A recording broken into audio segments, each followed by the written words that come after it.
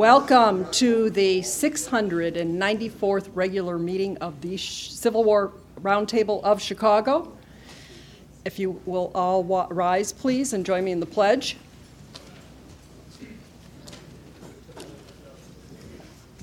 I pledge allegiance to the flag of the United States of America and to the republic for which it stands, one nation, under God, indivisible, with liberty and justice for all.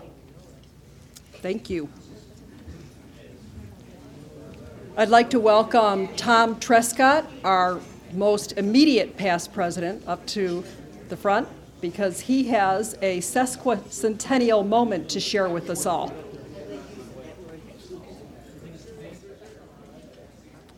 Thank you, Ray. On this date, 150 years ago, October 8th, 1860, the first telegraph line between Los Angeles and San Francisco was opened. But there were other ominous developments going on as well. In New York City, in the Cooper Union, while the Breckinridge, Bell, and Douglas factions were getting together to form an anti-Lincoln fusion ticket, there was a war of words between the Atlanta Southern Confederacy and the New York Herald. The Atlanta Southern Confederacy had written of the upcoming election the next month, "The South will never permit Abraham Lincoln to be president of the United States. This is the determination of all parties in the South, and let the consequences be what they may. Whether the Potomac will be crimson in human gore and Pennsylvania Avenue is paved 10 fathoms in depth with mangled bodies, or whether the last vestiges of liberty is swept from the face of the American continent, the South, the loyal South, the constitutional South, will never submit to such humiliation, degradation as the inauguration of Abraham Lincoln." Now, the New York Herald replied on this date 150 years ago, and by the way, it was an anti-Lincoln paper, the New York Herald. "This fellow," referring to the editorial writer in Atlanta, "is scared before he is hurt. Lincoln is not yet elected, and if he would ever be elected, those very fire eaters of the Georgia School, who are always blowing and threatening and never doing anything but mischief to their own friends, will be responsible for the result. Had they stood their ground instead of running away from the Charleston Convention, there would have been no occasion of any alarm concerning Lincoln's election. Being assured, however, that the Southern people will take care of the pro-slavery disunionists in November, the conservative people in the North will only have to look after the non-slavery people, non-slavery unionists, their own non-slavery disunionists, and all will be well." Alas, as we all know, that was not the case. Thank you. Thank you.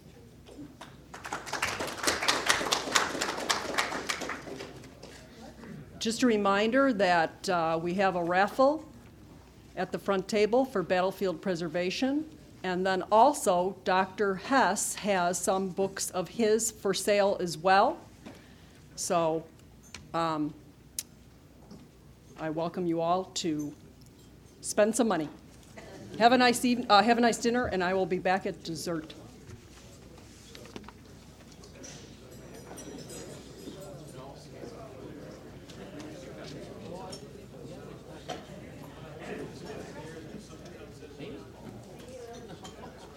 Summer meeting. So if you have not renewed, please see me. Larry Gibbs, I'd like to ask you up here.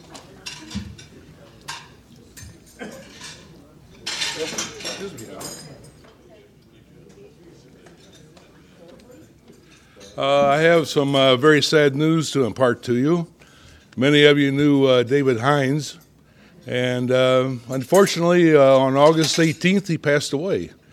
Dave had a heart attack and died at his home in Rolla, Missouri.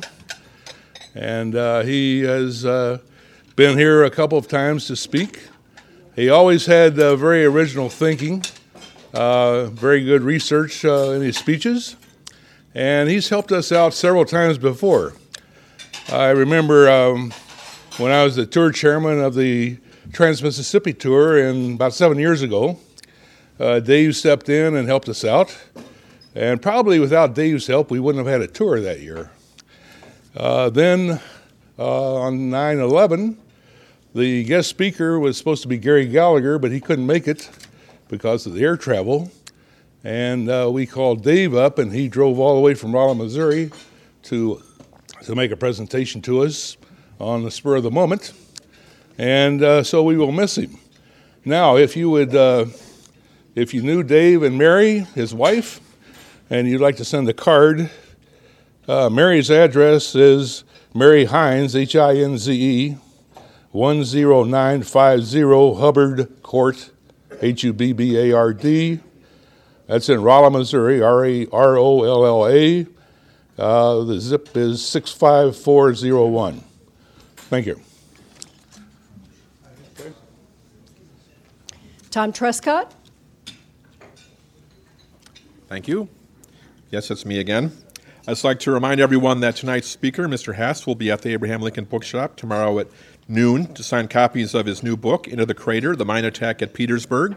And also appearing with Mr. Hess will be Chris Hartley, signing copies of his new book, Stoneman's Raid 1865. There are flyers on this event on the tables there, so please pick it up and read about it. And if you can't make it in person tomorrow, you can watch online at virtualbooksigning.net and hopefully order a copy or two or a dozen or so. Thank you very much. Michael Weeks.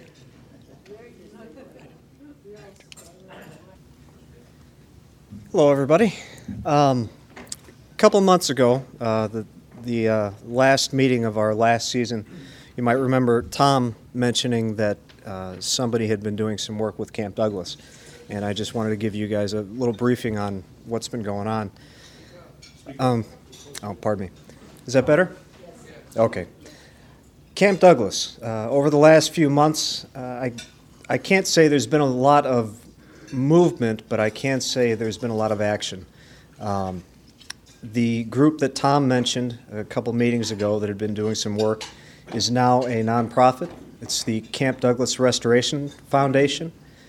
You can find the website at campdouglas.org. Pardon me. And you can also sign up there for the newsletter. You can join, donate. They are collecting funds. There's been a lot of progress over the summer.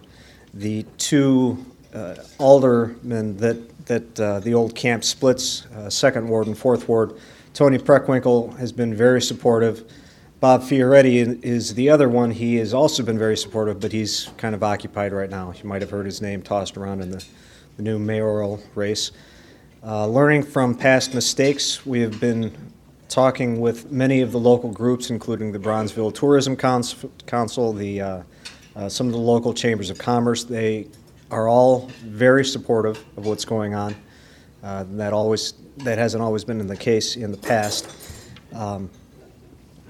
Loyola University just recently pushed some dollars through if we can find a spot to do an archaeological dig.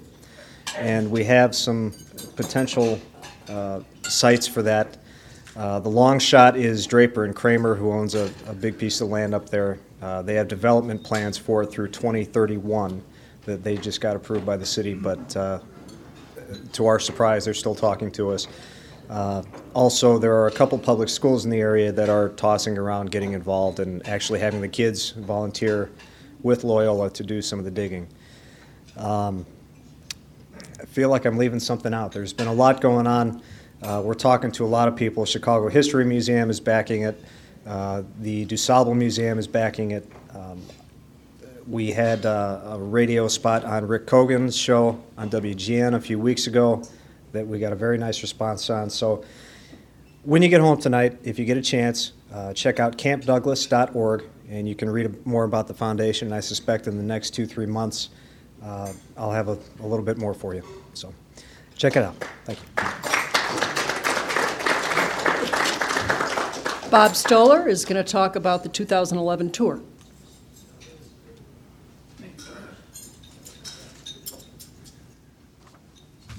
As I've said previous months, since we have no imagination, we're going back to the same area again. We're going to cross the James River, and we're going to tour Petersburg, which is we should hear much more about tonight, and the National Battlefield Park, and end up at Appomattox as well. And Ed Bars will be the lead guide, and Will Green will be the second. The dates of the tour are April the 27th through May 1st. It'll be limited to 2 buses, and yes, we will have prices for you within the next couple of weeks. Thank you.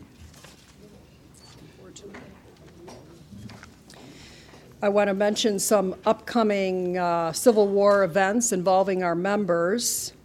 On October 28th, the South Suburban Roundtable. Mike Weeks will be speaking on Finding Hollywood Ground, America's Civil War Historic Sites Today. November 6th at the McHenry County Civil War Roundtable Annual Symposium, Bruce Allardyce will be talking on Civil War baseball. And October 15th at the Salt Creek Roundtable, John Kochelko will be speaking on Whatever Became of the Union. So I want to remind everyone again about the raffle before we take our break, and then also to turn your cell phones off after you get back from break, okay? So we'll see you in 10 minutes, okay? I forgot to mention that Paula Walker, our member, is going to be speaking to the Kankakee Roundtable on November 3rd on Gouverneur K. Warren and the Battle of Five Forks. And Paula, tell us how to pronounce his first name. Is it Gouverneur? That's what Rob says. I always said governor, but Rob says Gouverneur. So. Okay, so Gouverneur or Governor. Probably right. Rob, we're ready for the raffle. Don't forget, in addition to the raffle, we have the note cards and the Battlefield bookshelf, and the speaker is selling some books on the table as well, so please don't forget that. Let's go.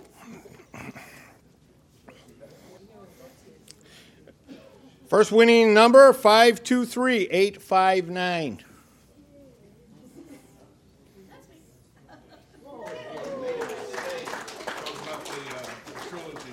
Larry, I've made many mistakes.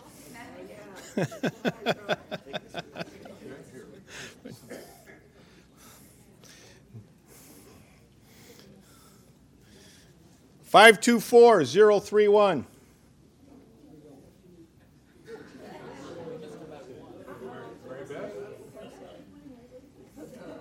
You don't win if you don't play.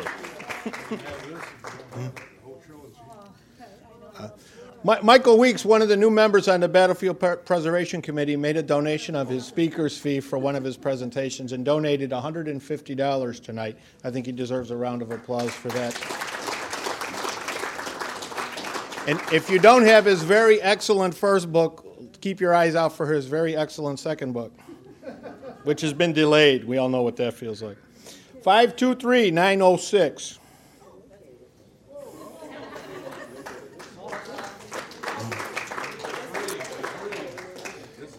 You can still buy some of the books on the back table after the meeting. So far tonight, we raised $280 for battlefield preservation.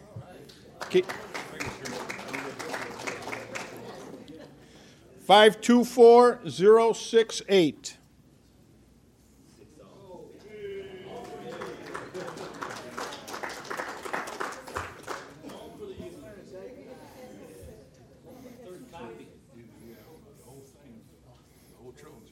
Trilogy. I got to take this home with me? No, you can donate it back. That's what I'll be doing. You don't have any big books to read. Draw one more, Mark. Oh, I get to pick. You don't have any big books. Can I take the small one? Takes a big man to take the small prize. 524-100.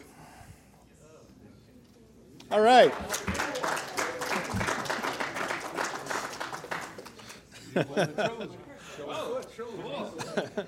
Thank you very much.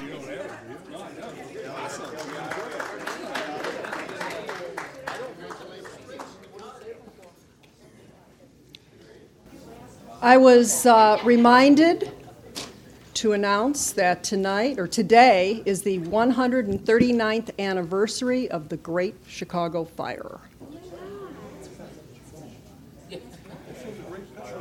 Unbelievable. In Donna Tui's absence, I will be announcing our guest. We have one guest this evening. Well, actually, one, John Phillips. Thank you very much for...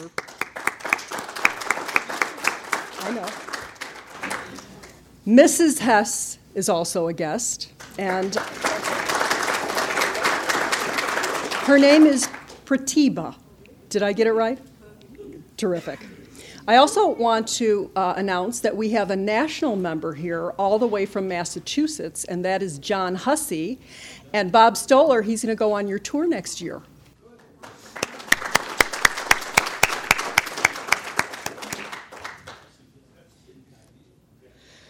I am happy to introduce Dr. Earl Hess. Actually, Bob Stoller is the one who asked me to invite Dr. Hess as a precursor to our spring battlefield tour.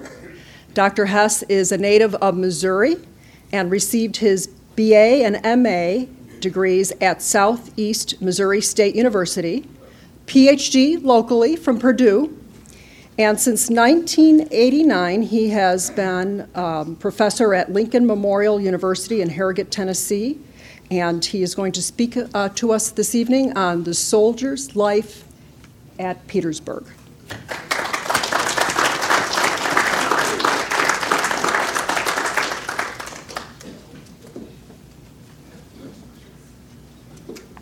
Well, thank you, Ray, for that nice introduction. I want to thank everybody for the warm and friendly welcome you've given my wife and me tonight. I appreciate it very much. Soldier life in the trenches at Petersburg. Let me start out with a quote. Confederate soldier W.A. Day, 49th North Carolina, who wrote home, "The trenches were almost knee-deep in mud, and it was still raining. Our clothes were covered with mud and soaked with rain. No place to sleep, nothing much to eat. 64-pound mortar shells bursting all around." In a way, W.A. Day kind of set the pace for what I'm going to talk about tonight. The subject tonight is, what was it like to be in the trenches at Petersburg during this long 11-month campaign of the Civil War? Let me start by giving you a brief overview of the Petersburg campaign so that you become somewhat familiar with kind of the basics of it. And then a little bit of slide showing to give you some indication of what the trenches looked like. Petersburg was the longest, the most complex, and arguably the most important campaign of the Civil War. Started on June 15th, 1864, ended April 3rd, 1865, 292 days, during which about 100,000 troops in blue and gray lived in, fought from, died in this amazing system of field fortifications outside Petersburg and Richmond. These fortified lines stretched north of the James River. They stretched south of the Appomattox River. They crossed the Bermuda Hundred Peninsula that separated the James from the Appomattox. If one counts the linear feet of all parapets near Petersburg and Richmond, both Union and Confederate, that were involved in the Petersburg campaign, the total comes to 127.4 miles of earthworks. That's a pretty astonishing statistic, I think. Probably 35 miles of that amount lay south of the Appomattox River, where a total of 41 forts studded the Union earthworks alone, not counting Confederate redoubts south of that river. Well, with 100,000 soldiers living in the trenches, not surprising that the Petersburg campaign had a huge impact on the ecology of the area. This is, I think, an interesting aspect of Civil War studies that hasn't gotten enough attention yet. Estimates are that before the campaign started, about half the area that the campaign took place on was covered by trees. By the time the campaign ended in April 1865, only 22% of the area still had trees. That means that the Petersburg campaign resulted in the deforestation of 4,400 acres of Virginia countryside in 11 months.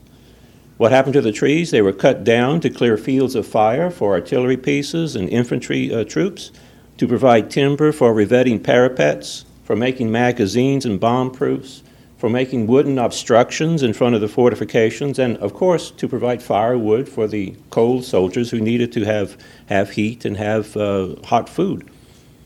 What set the earthworks at Petersburg apart from other field fortifications in the Civil War? Not just the amount of them, the sheer length, but also the deep trenches. They tended to be deeper. The parapets tended to be thicker, especially the extensive obstructions in front of the fortifications designed to trip up an attacker, which added to the depth of the fortified position. Everything from sharpened stakes to chevaux de frise to telegraph wire obstructions, and also to the biggest belt of torpedoes or landmines ever deployed in the Civil War. A word or two about that torpedo belt. 2,266 yards of the Confederate earthworks north of the James River was fronted by a thick belt of landmines, consisting of artillery shells with tin covers over them to protect them from weather. Anybody stepping on the tin cover, of course, would detonate the mine. I find it interesting that the Confederates placed red flags near them so that to protect their own guys who had to go through that belt of torpedoes to go to the picket line on a regular basis, and they didn't want, of course, to step on it. Well, our popular perception of Petersburg, to take a larger view, is that the armies were mired in something like trench warfare for 11 months that foreshadowed the Western Front in World War I by 50 years. I like to offer an alternative way of thinking about that, however. I look on Petersburg as just one phase of a highly mobile offensive in which Ulysses Grant started from the Wilderness in early May 1864 and ended at Appomattox, where you're going to go visit next spring, by April 1865, a distance of 160 miles from the Wilderness to Appomattox. Field fortifications played an immensely important role in that whole campaign from start to finish. Petersburg more intensely than the Overland campaign before it, far more intensely than the Appomattox campaign that came after. But nevertheless, even it's kind of a matter of perspective. If you're mired in the trenches for 11 months, it may seem to you like the Petersburg campaign is the end of something. In reality, it's just one extended phase of a very long campaign that took a year for Grant to reduce the Confederacy's best army. Estimated Union casualties at Petersburg for 11 months, 42,000 men. Estimated Confederate casualties, 28,000 men. And now, thanks to Larry Hewitt, who provided the equipment here, let me run through this slideshow for you. This is kind of an experiment for me also to see if it works. There we go.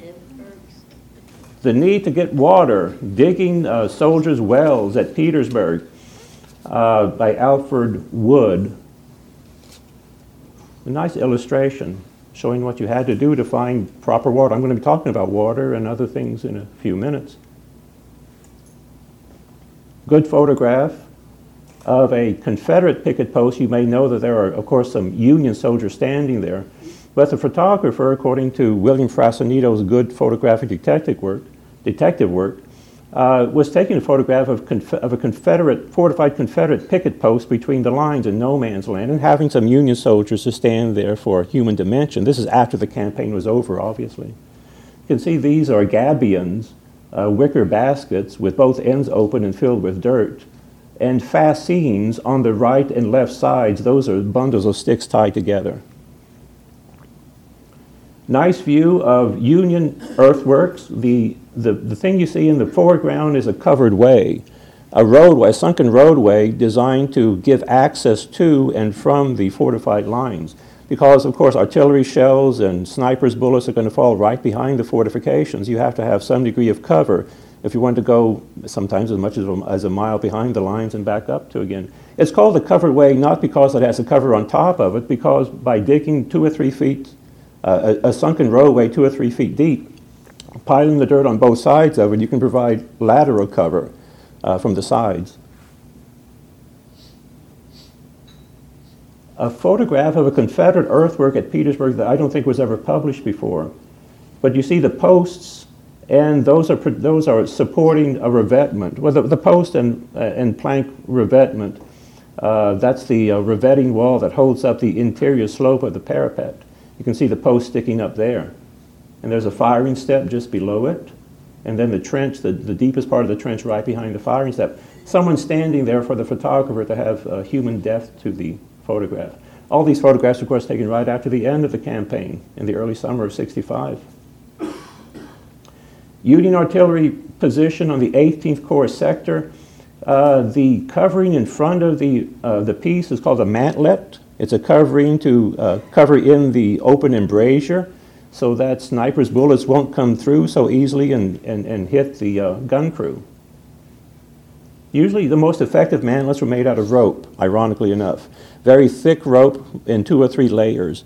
It had a kind of resiliency because when snipers' bullets hit it, it kind of wiggled a little bit instead of being rigid. Fort Sedgwick, probably the most famous fort on the Union side of the Petersburg lines. One of the biggest forts on the Union side called Fort Hell. Some argument as to why it was called that. One argument is that Union General William Farrar Smith, kind of a somewhat pompous, self-important person, rode in there and saw that it was named after somebody else, and he said, "Oh hell," and rode away. Whether that's a facetious story, I don't know. Probably a better story is that it was a dangerous place to be in and not a good place to enjoy yourself. These are gabions. They're forming traverses. Traverses are protective devices that go at a right angle behind the main parapet to protect yourself from enfilade fire from the right and left. There's a bit of board there that probably was used as a mantlet for an artillery position. On the right is the wall of the main bomb-proof headquarters within Fort Sedgwick. Union soldiers are standing on the parapet to add human dimension again. This is the far right end of Fort Sedgwick, and a connecting infantry line between it and the next work in the Union line of fortification, battery number 21, which is in the distance there, a short distance. I don't know how well you can see it from here, but there's the trench, there's the fire step, there's the parapet on the left, there's the ditch in front of the parapet on the left. There's even a corduroy road running the length of the trench because, of course, trenches were basically ditches whenever it rained. So there's a big problem with mud and water standing in there. And the troops built this corduroy walkway along the length of the trench. There's an artillery embrasure in the foreground right there with a wooden mantlet that's still attached to it. The emplacement had a wooden platform, which has mostly been taken up already. One of the interesting things about it, as soon as the campaign is over, what happens? Local civilians come to the earthworks and begin stripping the wood out of it to use. So you can see an evidence of that right here. That platform is mostly gone already by the time the photographer took this photo. They left the wooden mantlet for some reason. I don't know why. But they'll probably get it in a day or two. The Union had Fort Hell. The Confederates had Fort Damnation. Opposite Fort Hell, on the other side of no man's land, the Confederates called it Fort Mahone, named after a famous division commander in the Confederate Army. Also a dangerous place to be. After its fall, Union troops are standing on the traverses. The photographer is there to snap the picture. You can get a sense from this and everything else of how much wood is necessary in earthen fortifications. You have an earthen wall, but the earthen wall doesn't do as good a job of protecting unless it's vertical, or as close as vertical as possible. If you let it naturally go out like that, then it's going to be far less effective as a protection. Inside Fort Sedgwick, again, Union bomb-proofs, or living quarters. And you can see that they are dug into the side of a hill. There are doorways here. There are wooden sides so that, they can have access to their things. There's a homemade chimney right there, you can see in the foreground, with a barrel on top of it. The chimney is made of sticks, in a crib fashion with some clay daubing. Inventive. I'll talk about the shelters in a couple of minutes. A better view, a close-up view of an entrance to a nicely made bomb-proof on the Union side. It even has a nicely made wooden door on the side that has been torn off the hinges. It has a wooden latch, and I think this is a shot that it even has a latch string on the wooden handle. You know what a latch string is, right? From the old frontier cabins. Instead of a lock, you just drilled a hole through the door and had the latch on the inside, and then you tied a leather thong or a string from the latch, and the other end of the string could go through the hole in the door so that if someone nice to you and friendly wanted to come in, they could pull it and get in. And if you didn't want anybody to come in, you pulled the latch string in so nobody could have access to it. Did the same thing here. Mining and counter-mining on the Petersburg lines. Of course, the most famous example of mining is the Crater Battle of July 30th, 1864. The Confederates were scared out of their wits by the Crater Battle. They did an extensive job of digging countermines under the earth. A countermine is an underground tunnel that's designed to intercept an offensive mine by the enemy. The Confederates dug countermines at 8 locations along the Petersburg lines. Some of them were very, very extensive. One of them was discovered in the 1920s by land developers at Petersburg. This is near the Jerusalem Plank Road. It's the biggest complex of Confederate countermining at Petersburg. They opened up a big section of that countermine, redug the tunnels, and opened it up for tourists in the 1920s. This is a photograph taken in the 1920s of what one section of that Confederate countermine looked like in that time period. You can see that there is electric lighting in it. That obviously is not is not authentic. That was installed by the developers. They replaced the wood. They also probably redug the surface to make it a little more smooth and everything like that. I've seen some photographs of what the counter mines looked like when it was initially opened up, and they're a mess. A lot of half-rotten wood laying around and everything like this. Is nicely cleaned up for the tourists. It's a wonderful photograph. Also, another photograph of Fort Sedgwick. This photograph is widely reproduced for many, many years and often used, I think, by historians to demonstrate kind of like the hell of warfare in the Civil War. I think that it is one of the covered ways leading into Fort Sedgwick. Look how deep it is, and look at all the tree roots that have been exposed by the digging. Also, look at all the water. You have to deal with that somehow. You want to use the covered way for protection, but you have to slog through a couple of feet of water to do it. At the far end, you can see some sort of wooden structure, and I think that might be the entrance to a bomb-proof. A sad photograph taken soon after the April 2nd attacks at Petersburg, a dead Confederate soldier. He is laying, the reason why I included, he is laying in a covered way that linked Fort Mahone with the main Confederate line. Fort Mahone actually was about 200 yards in front of the main Confederate line of fortifications, linked by a pretty deep and wide covered way. I included the photograph so that you get another good illustration of what a covered way could look like, how muddy it is, how saturated with water it is, how much this one has been. You can see all the feet marks in the mud. Well, that's it. Thank you for your attention to that. Okay, life in the trenches. Here's a topic: sanitation and health. According to the inspector of Confederate General Johnson Haygood's brigade, the South Carolina troops of Haygood's brigade were already beginning to show the signs of health problems due to their stay in the trenches as early as August 1864. The inspector wrote, "Vermin abounded, and diseases of various kinds showed themselves. The digestive organs became impaired by the rations that were issued and the manner in which they were prepared. Diarrhea and dysentery were universal. The legs and the feet of the men swelled because of staying in these deep trenches until they could not wear their shoes any longer, and the filth of their persons from the scarcity of water was almost unbearable." And I apologize for talking of subjects like this after this beautiful dinner tonight, but this is history. Thomas Jackson Strayhorn of the 27th North Carolina wrote home that he was repelled by the thought of staying in what he called those dirty ditches. "I hope we will not have to go into those trenches anymore," he wrote home. "They are so dirty and hot you can get no air at all scarcely." L.S. Wright of the 56th North Carolina went so far as to refer to the fortifications as if they were some sort of prison.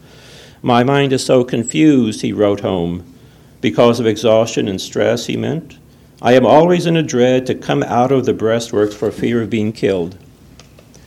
Well, talking about the ecological impact, we mentioned that before, the cutting of trees and underbrush created a landscape that was bare and dusty. Some men described enormous clouds of dust, fine and sticky as they called it, a mixture of sand and clay that arose every time somebody walked past. The chaplain of the 102nd Pennsylvania wrote, "You see nothing but dust at Petersburg. You smell dust. You eat dust. You drink dust. Your clothes, your blanket, your food, your drink are all permeated with dust." You can imagine then what happened when a heavy rainstorm fell, turned the dust into soupy mud, as I mentioned a while ago. The rain tended to flood the trenches and turn them into rivers, forcing occupants to either crouch in them and take the punishment or get out and risk being shot at. The presence of millions of flies also was a major problem that soldiers talked about at Petersburg. The flies fed on the manure left by horses and beef cattle, and they swarmed around bothering the soldiers. They seem to fairly spring out of the ground when you move, commented one Union soldier. They fan your face and hands so that it is impossible to keep still an instant. And of course, another Federal also wrote about the flies. We have to keep constantly in motion as their capacity is so great that they can scarcely be driven away from one. They drive the poor horses and mules perfectly crazy, he wrote. Now, another problem, especially in the dry weather at Petersburg, the men became caked with dust. Many of them, especially on the Confederate side, developed an itching that resulted from dirt and insects combined on the skin. The problem was worse on the CS side, mainly because of a severe shortage of soap in Lee's army. In fact, Lee wrote to President Jefferson Davis in, I think it was August 1864, the great want of cleanliness is now producing sickness among the men in the trenches and must affect their self-respect and their morale.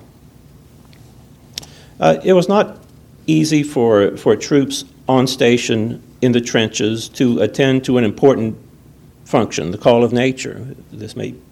How many people talk about this? Well, soldiers talked about it. If you think about it, if you're on duty in the trenches for a long period of time, many soldiers on both sides feared leaving the trenches when they are on duty in order to relieve themselves in the latrines that were located right behind the trench lines. Oftentimes they preferred to do that necessary duty inside the works.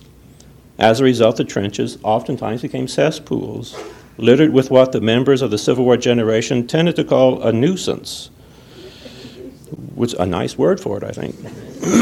When they relieved themselves just behind the trenches in the same spot over the course of time, it created a field of nuisances. At some points in the Union line, the ground behind the works was so littered with human waste that only a few paths had been left through that waste for men to walk along. And sometimes Confederate sharpshooters discovered this and lay in wait, watching those paths to find a victim. Officers, of course, at times ordered latrines to be dug just behind the lines and fortified them with parapets to protect the soldiers who used them. They also tended sometimes to let the men dirty the trenches as long as possible until the smell and the mess became so much that orders would go out to clean them up. And after a few weeks, of course, they would be dirtied again. Well, I promised a word or two about shelter, living quarters, bomb-proofs, as Civil War soldiers called them, or bunkers in modern 20th century terminology. The 118th Pennsylvania was fairly typical, perhaps, of Union soldiers at Petersburg. The Federals at Petersburg tended to build big bomb-proofs to house quite a few people in each one. The Confederates tended to rely on just digging small individual shelters for themselves. The 118th Pennsylvania made bomb-proofs 14 feet by 16 feet, large enough, they thought, for about a dozen men. They dug down several feet into the earth, then covered the roof with logs, and piled about 2 feet of dirt on top of it and leaves on top of that. It made a fairly snug and a fairly safe enclosure. Life in these large bomb-proofs, generally safe, as I mentioned, except if a mortar round hit the very top of it and caved in the roof. That, of course, created an awful lot of discomfort and danger.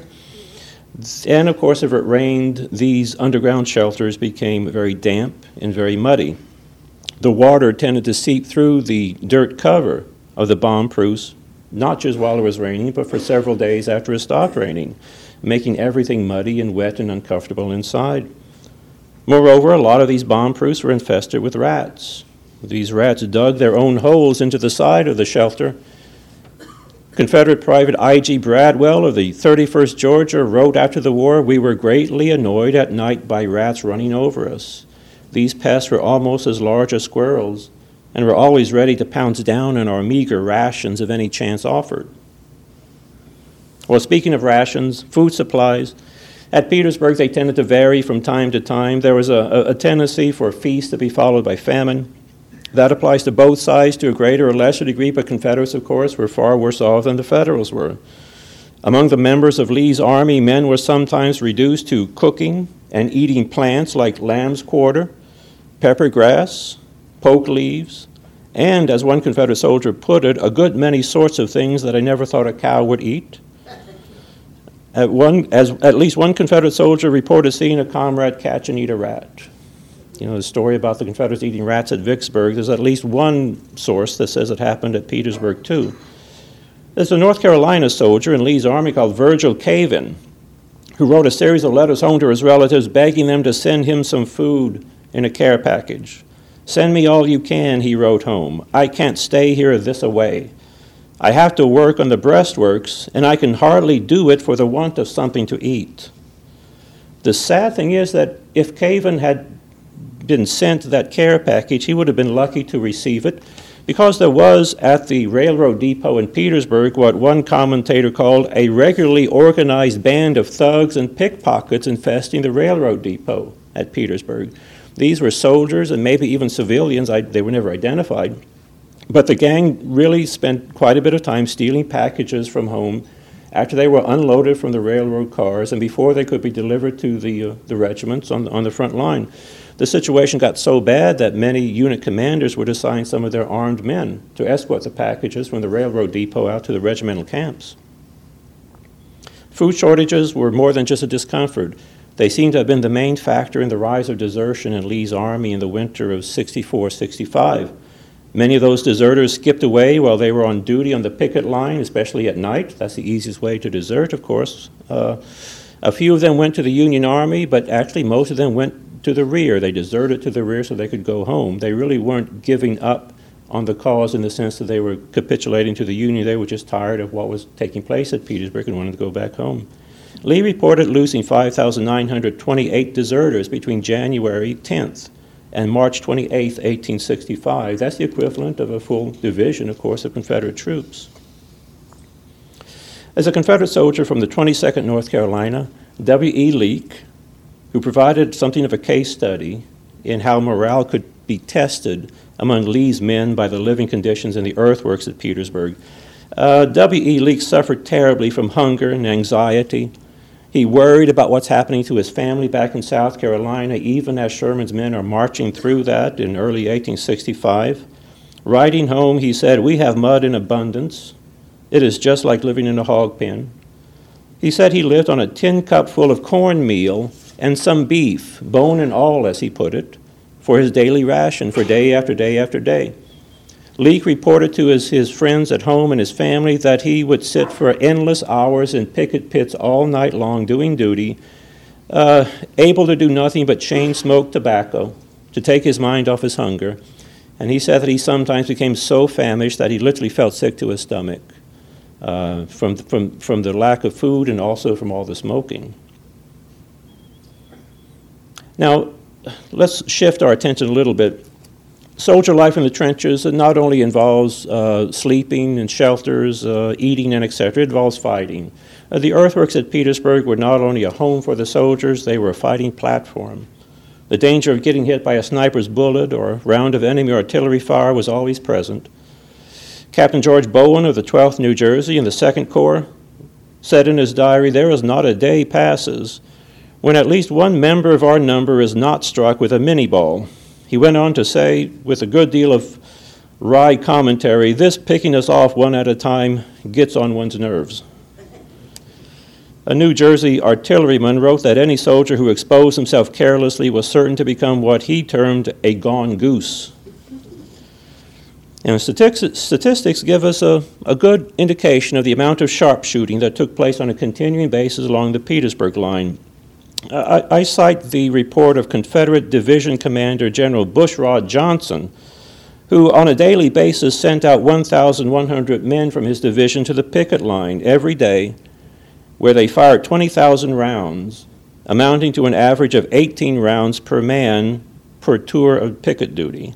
But Johnson reported to his superiors that this was nothing compared to what the Federals were doing to his division. He said that Federal deserters told him the Union Army at Petersburg was far more generous than that the Federals gave 100 rounds of ammunition to every man they sent out to the picket line and expected him to fire it all away during their tour of duty. Well, with the lines only 125 yards apart at one point, that's where the Battle of the Crater took place, and as much as 2 miles apart on other parts of the line, soldiers had to endure an awful lot of false alarms where nervous pickets would think something was up on the enemy line and let go a few rounds in the middle of the night and alarming everybody. Sometimes the Federals had fireballs deployed along the line. They could light them at night and throw them into no man's land to light up the area in order to try to hinder any Confederate attack. With a situation like this, it's not surprising that trench raiding took place at Petersburg, somewhat similar to what you saw on the Western Front in World War I. The Confederates, I give them credit, seem to have done more trench raiding than the Federals at Petersburg, and they probably did it better too. As an example, the Sharpshooter Battalion of McGowan's South Carolina Brigade conducted many trench raids on the Union position. They did it to gather prisoners and gather intelligence. They did it to get supplies, to steal them from the Federals if they couldn't be supplied by their own commissaries and quartermasters. The sharpshooters of McGowan's command rushed the Federal picket line usually before dawn. They sometimes coordinated their movements with whistles and bird calls. They never tried to penetrate the main Union line. That was too tough to do, but they could attack and take sections of the picket line, which was vulnerable. Now, of course, you all know about truces in the Civil War. That's a common thing. Happened all of the time along the Petersburg lines. This was a desirable thing from the standpoint of the soldiers because it gave them an opportunity to rest from the stress of the trenches, gave them an opportunity to see what the enemy was like and to humanize the enemy and realize that he was in a difficult position just like you were. It could happen as easily as someone sticking a newspaper on a stick and raising it slowly above the parapet as a signal to the other side that let's talk, let's trade. And it happened all the time. Happened on the lower levels, happened on the picket line mostly. Officers, higher ranking officers didn't like it. It was against standing orders. They tried to squash it every time they could, but they couldn't stamp it out. Anyone who violated the truce was dealt with summarily by their own comrades because there was a matter of trust and there was a matter of everyone's safety, that everybody obey the rules. There's a case of during one of these truces, a Confederate soldier for some reason fired off his gun. That made everybody scamper for their holes. The Confederates yelled out to the Federals, "Don't shoot. You'll see how we'll fix him." They disarmed that guy and they forced him to stand up and carry a rail for quite a while outside his own works to demonstrate to the Federals that, look, we're disciplining him, we're teaching him the rules, so you don't have to worry about it. Now, as I said, officers generally frowned on these truces. Their reason was it gives the enemy an opportunity to gain intelligence of our position, the condition of our works, etc., like that. But it happened all the time anyway. My favorite story about this sort of thing, and I'll tell it again, I did last night also. There was a tree standing in no man's land on one section of the Petersburg lines. I was still there, who knows? Like, it was between the picket lines and nobody had gotten to it yet. The Federal pickets one night sneaked out there with axes and started to chop it down, hoping to do so before the Confederates found out what was going on. But the Confederates found out what was going on. They came out and stopped them, and there was a tense confrontation. The confrontation could have resulted in shooting, but instead they all agreed to share the tree. And they did it in a nice way. Go ahead and finish cutting it down, whichever way it falls. If it falls toward the Confederates, then the Confederates can have the top half of it, and the Federals can have the bottom half of it. I love that story because it's a nice illustration of how the soldiers themselves had the ability to cooperate with each other when given the chance. Now, this spirit of trucing and cooperation ended at a racial divide. You probably know that there was a division of black troops in the Army of the Potomac, and I guess more than a division in the Army of the James. The rule of thumb was, and it was a hard rule of thumb, that wherever those black troops were stationed on the Petersburg lines, the Confederates opposite them never engaged in any truces.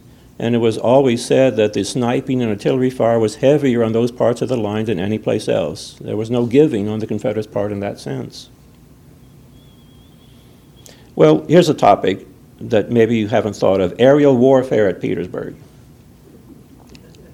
The stress of living in the earthworks at Petersburg produced a willingness to believe that there might be a quick way to end the campaign and the war. That paved the way for an entrepreneur named Dr. Roderick O. Davidson, a former Confederate soldier who now was a government bureaucrat in Richmond, to push an invention of his, a flying machine that he called the Artus Avis, or the Bird of Art. Davidson claimed that he had built a prototype in Richmond, but he couldn't get the Confederate government to fund the construction of his machine. He then toured the Confederate trenches in the winter of 64-65 to drum up donations from the common soldiers. He spoke to several brigades about his plan, and it's interesting to look at the primary documents to see these Confederate soldiers talking about his sales pitch.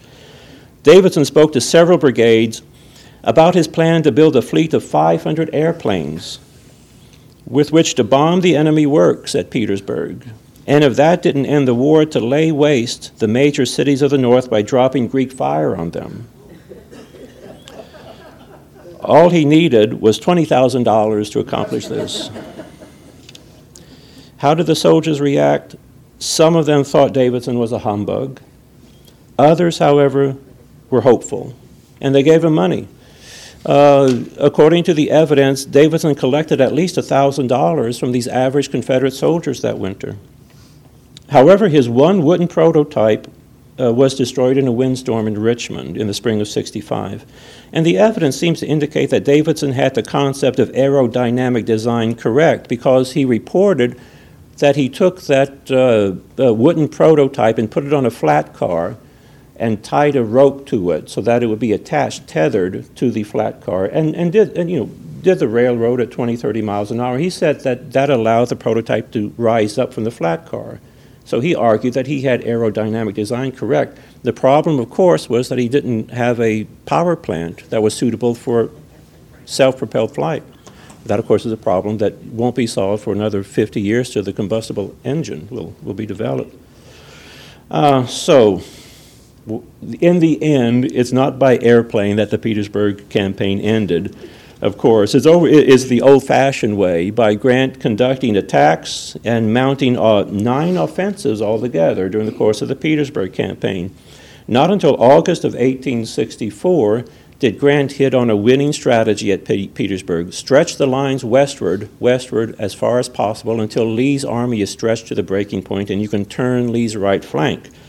After several attempts, that was finally done by early April 1865. And on April 3rd, after a series of hard battles the previous day, Petersburg fell, Richmond fell, the campaign is over. Now, one final point before we go on to some questions and answers. Everyone calls Petersburg a siege. I would like to point out, however, that in many ways that's a misnomer. Some of the traditional elements of siege warfare do appear at Petersburg, such as siege approaches, mining, counter-mining, frontal attacks, etc. But the Federals, of course, never cut off Lee from the outside world, which is an important element of siege warfare. And they also never relied on siege approaches or blockade or starvation or mining as the primary way to get the Confederates out of Petersburg. Again, I argue that Petersburg is a campaign of maneuver and fighting, even if the maneuver slows down to the point where you can't even see it happening anymore. But nevertheless, in the long run, that's exactly how Grant got Lee out of Petersburg and won the campaign and chased him to Appomattox. Let's look at it this way. From June 1864 to April 1865, an awful lot is happening to destroy the Confederacy away from Petersburg. What has happened? Sherman has captured Atlanta in September of 64, and he's already marching most of the way to join Grant with 60,000 veterans of the Western campaigns by the time Petersburg fell. Also, most of the remaining port cities of the CSA have fallen into Union hands by April of 1865, strangling the Confederates in a logistical and supply sense. Wide stretches of former CS territory now occupied by Federal troops, and the major rebel army in the West, the Army of Tennessee, is a shadow of its former self. In other words, from June of 64 to April of 65, the Confederacy is withering to almost nothing, while Lee's men continue to hold the trenches at Petersburg. Grant pinned the Army of Northern Virginia to the ground for 11 months at Petersburg and prevented Lee from doing anything to arrest the decline of the larger Confederacy or to reverse the situation in Virginia. Grant won his campaign the hard way, as I indicated before. He could not have beat Lee in the last year of the Civil War without the extensive use of sophisticated field fortifications, especially at Petersburg, but during the Overland campaign as well. And by the way, there were field fortifications were used even in the Appomattox campaign, which is a highly mobile campaign that involves an awful lot of hard fighting by both troops. Well, I appreciate your patience and your attention. I'd be very happy to respond to any questions anybody has.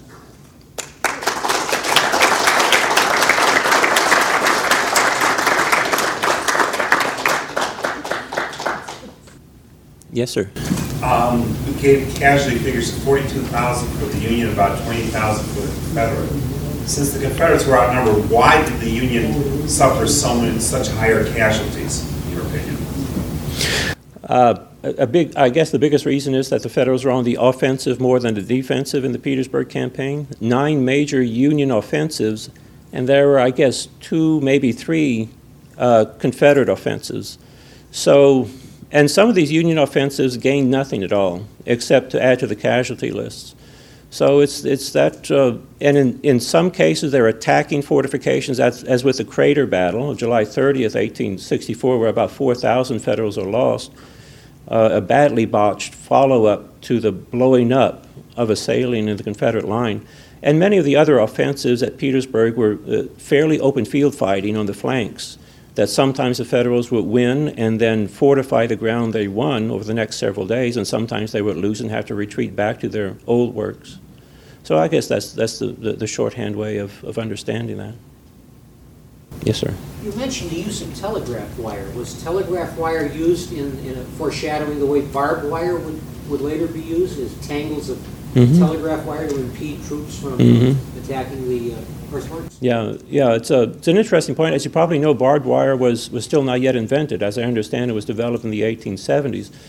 The Civil War appears to be the first war in Western history, in world history, to use wire as an entanglement to an attack. I know it was first used in a famous way in the Knoxville campaign in East Tennessee in the fall of 1863, where the Union engineer had put a wire entanglement using old telegraph wire in front of Fort Sanders. And it had been used in smaller ways earlier in the war, too, to trip up cavalrymen on roads and et cetera like that. So it basically is used in the same way that barbed wire would become famous in World War I. Stringing it between stumps, as it was the case at Fort Sanders, and at Petersburg, it was not only putting it in front of the works, but also using it to tie together sharpened stakes or palisades or the branches that can together make up the abatis. Yeah, innovative. And the telegraph is relatively new, I guess. What is it? The middle of the 1840s or so. So it's not a particularly old invention either in Civil War era America. Larry? Yes, Larry. I was going to ask, is there a particular stretch of the Richmond-Petersburg defenses that was the least healthy? I have the impression somewhere that was not from. Oh, you mean from a sanitary? Somewhere I said it was either the north or south end of the Bermuda 100. Yeah, Bermuda 100, I'm not sure. Anytime the earthworks go into a low bit of ground, they're going to be more unhealthy than normal. And north end and south end of Bermuda 100, you're getting down toward the river level, and the same on the south side of the Appomattox River. Anytime you go down into a significant swale, what happens is that often they try to compensate for that by putting extra obstructions in that low ground so you don't have to have troops stationed on a permanent basis in them. The Confederates especially were very good toward the end of the Petersburg campaign in damming streams to create inundations in front of the earthworks, so that they would not have to station troops for maybe 100, 200, 300 yards of a given stretch of trench. In other words, 2 or 3 feet worth of water in front of that, a pond, is enough to protect that section of the line. And so that becomes a pretty easy way to deal with kind of low stretches of earthworks. In another sense, anytime the lines are very close together and forces people to stay as low as possible, it adds to stress, it adds to the kind of low level of immunity that everyone has toward disease and illness and that sort of stuff. That's another interesting facet of the Civil War that I would like to explore more. Just the stress of battle and being under fire as a way to make your immunity go so low that you get sick. Just as an aside, I'm doing some research on the Battle of Stones River, and it's amazing to me how many Confederate soldiers said, I just had a terrible cold for weeks after that battle. And it's because, it was so much stress for several days. And everyone, they said, is sick for 2 or 3 weeks in the Army of Tennessee after that battle. So the unhealthiness not only stems from the fact that it's low ground, wet conditions, foggy, etc. like that, but also just, I think, the amount of stress that people are under. The best duty is in those trenches west of the Jerusalem Plank Road. It's because the lines were 1 mile, 2 miles apart from each other then. Comparatively easy. You can rest a little bit better there. At Colquitt Salient, where the lines are, I guess, 150 yards apart. At Elliott Salient, where the Crater battle took place, 125 yards apart. The heaviest duty and the worst duty you have to undergo. Yes, sir. During the Battle of the Crater, the Union high command didn't cooperate very well. Was that true in other aspects of the Petersburg campaign? Interesting question, a big question. What happened in the Crater on July 30th?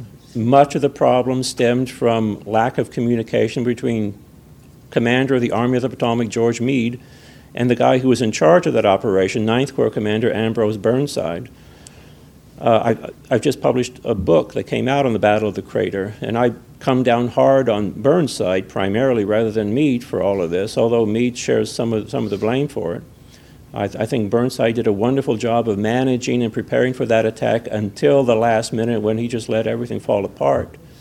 Oh, there's a lot of stress among the high command of the Army of the Potomac during the Petersburg campaign. You can point to Five Forks, I guess, as another pretty good example of this with Governor Warren and Sheridan. Also, the first offensive in mid-June at Petersburg, the first Union attack at Petersburg, also I think was badly mishandled by Meade for many different reasons. He was desperate. He was launching unprepared attacks against Confederate positions that were barely known by the attacker, doing so in an uncoordinated fashion out of desperation more than anything because he wanted to try to take advantage of the fact that the Federals had gotten there before most of Lee's army had gotten there. But it didn't work. I mean, you can't launch major offenses in a haphazard way without expecting bad things to happen as a result of them. If the point of your question is that mismanagement on the part of the Union Army contributed to the length of the campaign, the answer is absolutely yes. But then again, without going too deeply into criticizing these guys, this is what happens in war.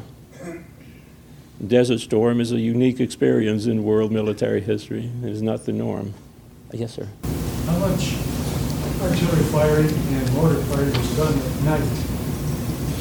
Okay, good question. At night, it happened, not nearly as much as during the day, for the obvious reason that it can be more effective if you see what you're shooting at. I know that a lot of artillerists at Petersburg on both sides of the fence, however, set up a system so that they could fire in the night, even though they couldn't see what they were firing at. There was a guy named Joseph Eggleston, I believe, a Confederate mortar commander, who talked about in his memoirs, the mortar is placed on a wooden platform. So his guys identified in the daytime all the Union targets within their reach. They drew a line on that wooden platform so they knew the direction, and they wrote down numbers also on the wooden platform so they knew the range, assuming the Federals didn't change them during the middle of the night. This way they knew exactly where to fire and how to hit the target any time of day or night if they had to do it.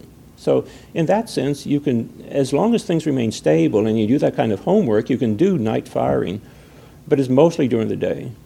And there's an awful lot of artillery on both sides. Mortars, there's some heavy mortars on the Union side. There's a lot of small mortars, cohorn mortars. Those are the small things that 4 men can pick up and carry along. They're very effective to lob shells at a high angle at short range onto fortified positions.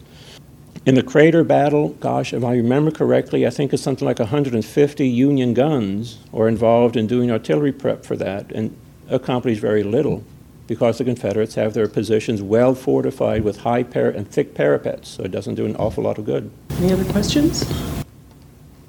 Yes. Yeah, you made some analogies between Civil War and World War I on trench warfare.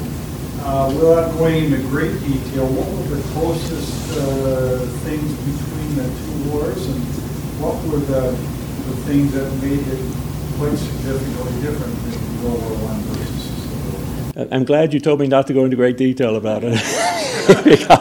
And the reason is it's an interesting idea, and I could go on for a long time about it. So I'll spare you. It's common for people to think of Petersburg as a foreshadowing of the Western Front in World War I, and honestly, I don't think that's true. And from the simple standpoint that what you have on the Western Front in World War I is like a whale, and what you have at Petersburg is a flea. The Western Front is anywhere from 300 to 500 miles of almost continuous earthworks. And at Petersburg, it's 127 miles if you line them up that way. The earthworks on the Western Front was not just one line of trench. The standard line was 3 trenches, each one several hundred yards behind each other. The Germans, of course, by the midpoint of the war, are making 10 trenches, one behind the other. So in terms of depth and complexity, it's a completely different world. And the primary reason is you have armies of millions and millions and millions of men in World War I, and you don't have that at Petersburg. If you want to know the comparison, the closest way to compare, you have the same sort of, you have truces in World War I sometimes. I don't think they're quite as often, except for the famous Christmas truce of 1914.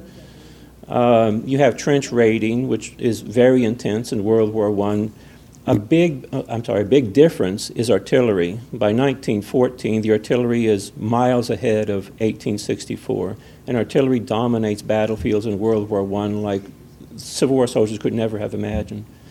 So all of these things make for a scenario in 1914 that, to me anyway, in my opinion, is so varied and so different from the Civil War that I don't know how much you can do in terms of comparison. Yes, sir. I have a kind of a general question. When Grant conducted the Vicksburg campaign, it was extremely well organized. He had very specific objectives and developed tactics to meet those objectives. The whole Virginia campaign, from the wilderness to Appomattox, seems to be a disorganized muddle. What do you think that was? Oh my, this is a good question. If you want to stay here for 3 days, we can talk about it. 2 or 3 things come to mind. Number one, Pemberton was not in control of the Army of Northern Virginia. He contributes an awful lot to Grant's success in the Vicksburg campaign. Number two, Grant really whipped the bejeebers out of the Confederate Army at Champion's Hill and the Big Black River. If you look at Confederate diaries and letters in Pemberton's army, they are just utterly demoralized after May 17th. And the effectiveness of Pemberton's army is greatly reduced as a result of that. Another big reason is that Grant can cut off Pemberton. He can more or less invest Pemberton at Vicksburg. And that is a different scenario. Grant was unable to invest Lee at Petersburg. He didn't have the troops for it. And that was never a possibility. Whether the Overland campaign in Petersburg is disorganized, I would disagree with that. I think there's a good deal of organization there. I just think there's an awful lot of stress and friction.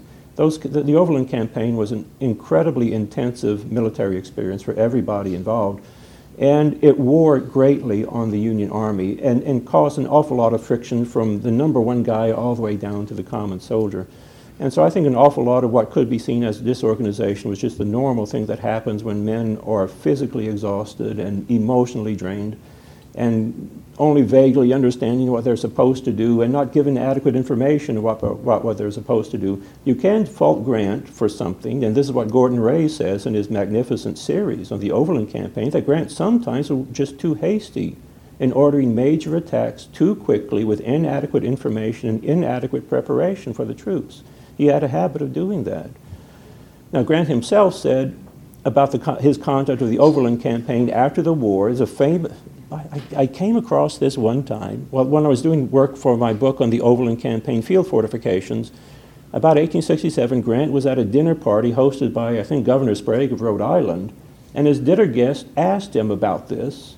You know, they call you a butcher for what you did in the Overland Campaign, and Grant said, look, I know what everybody says about me, but honestly, this is the only way I could have done that.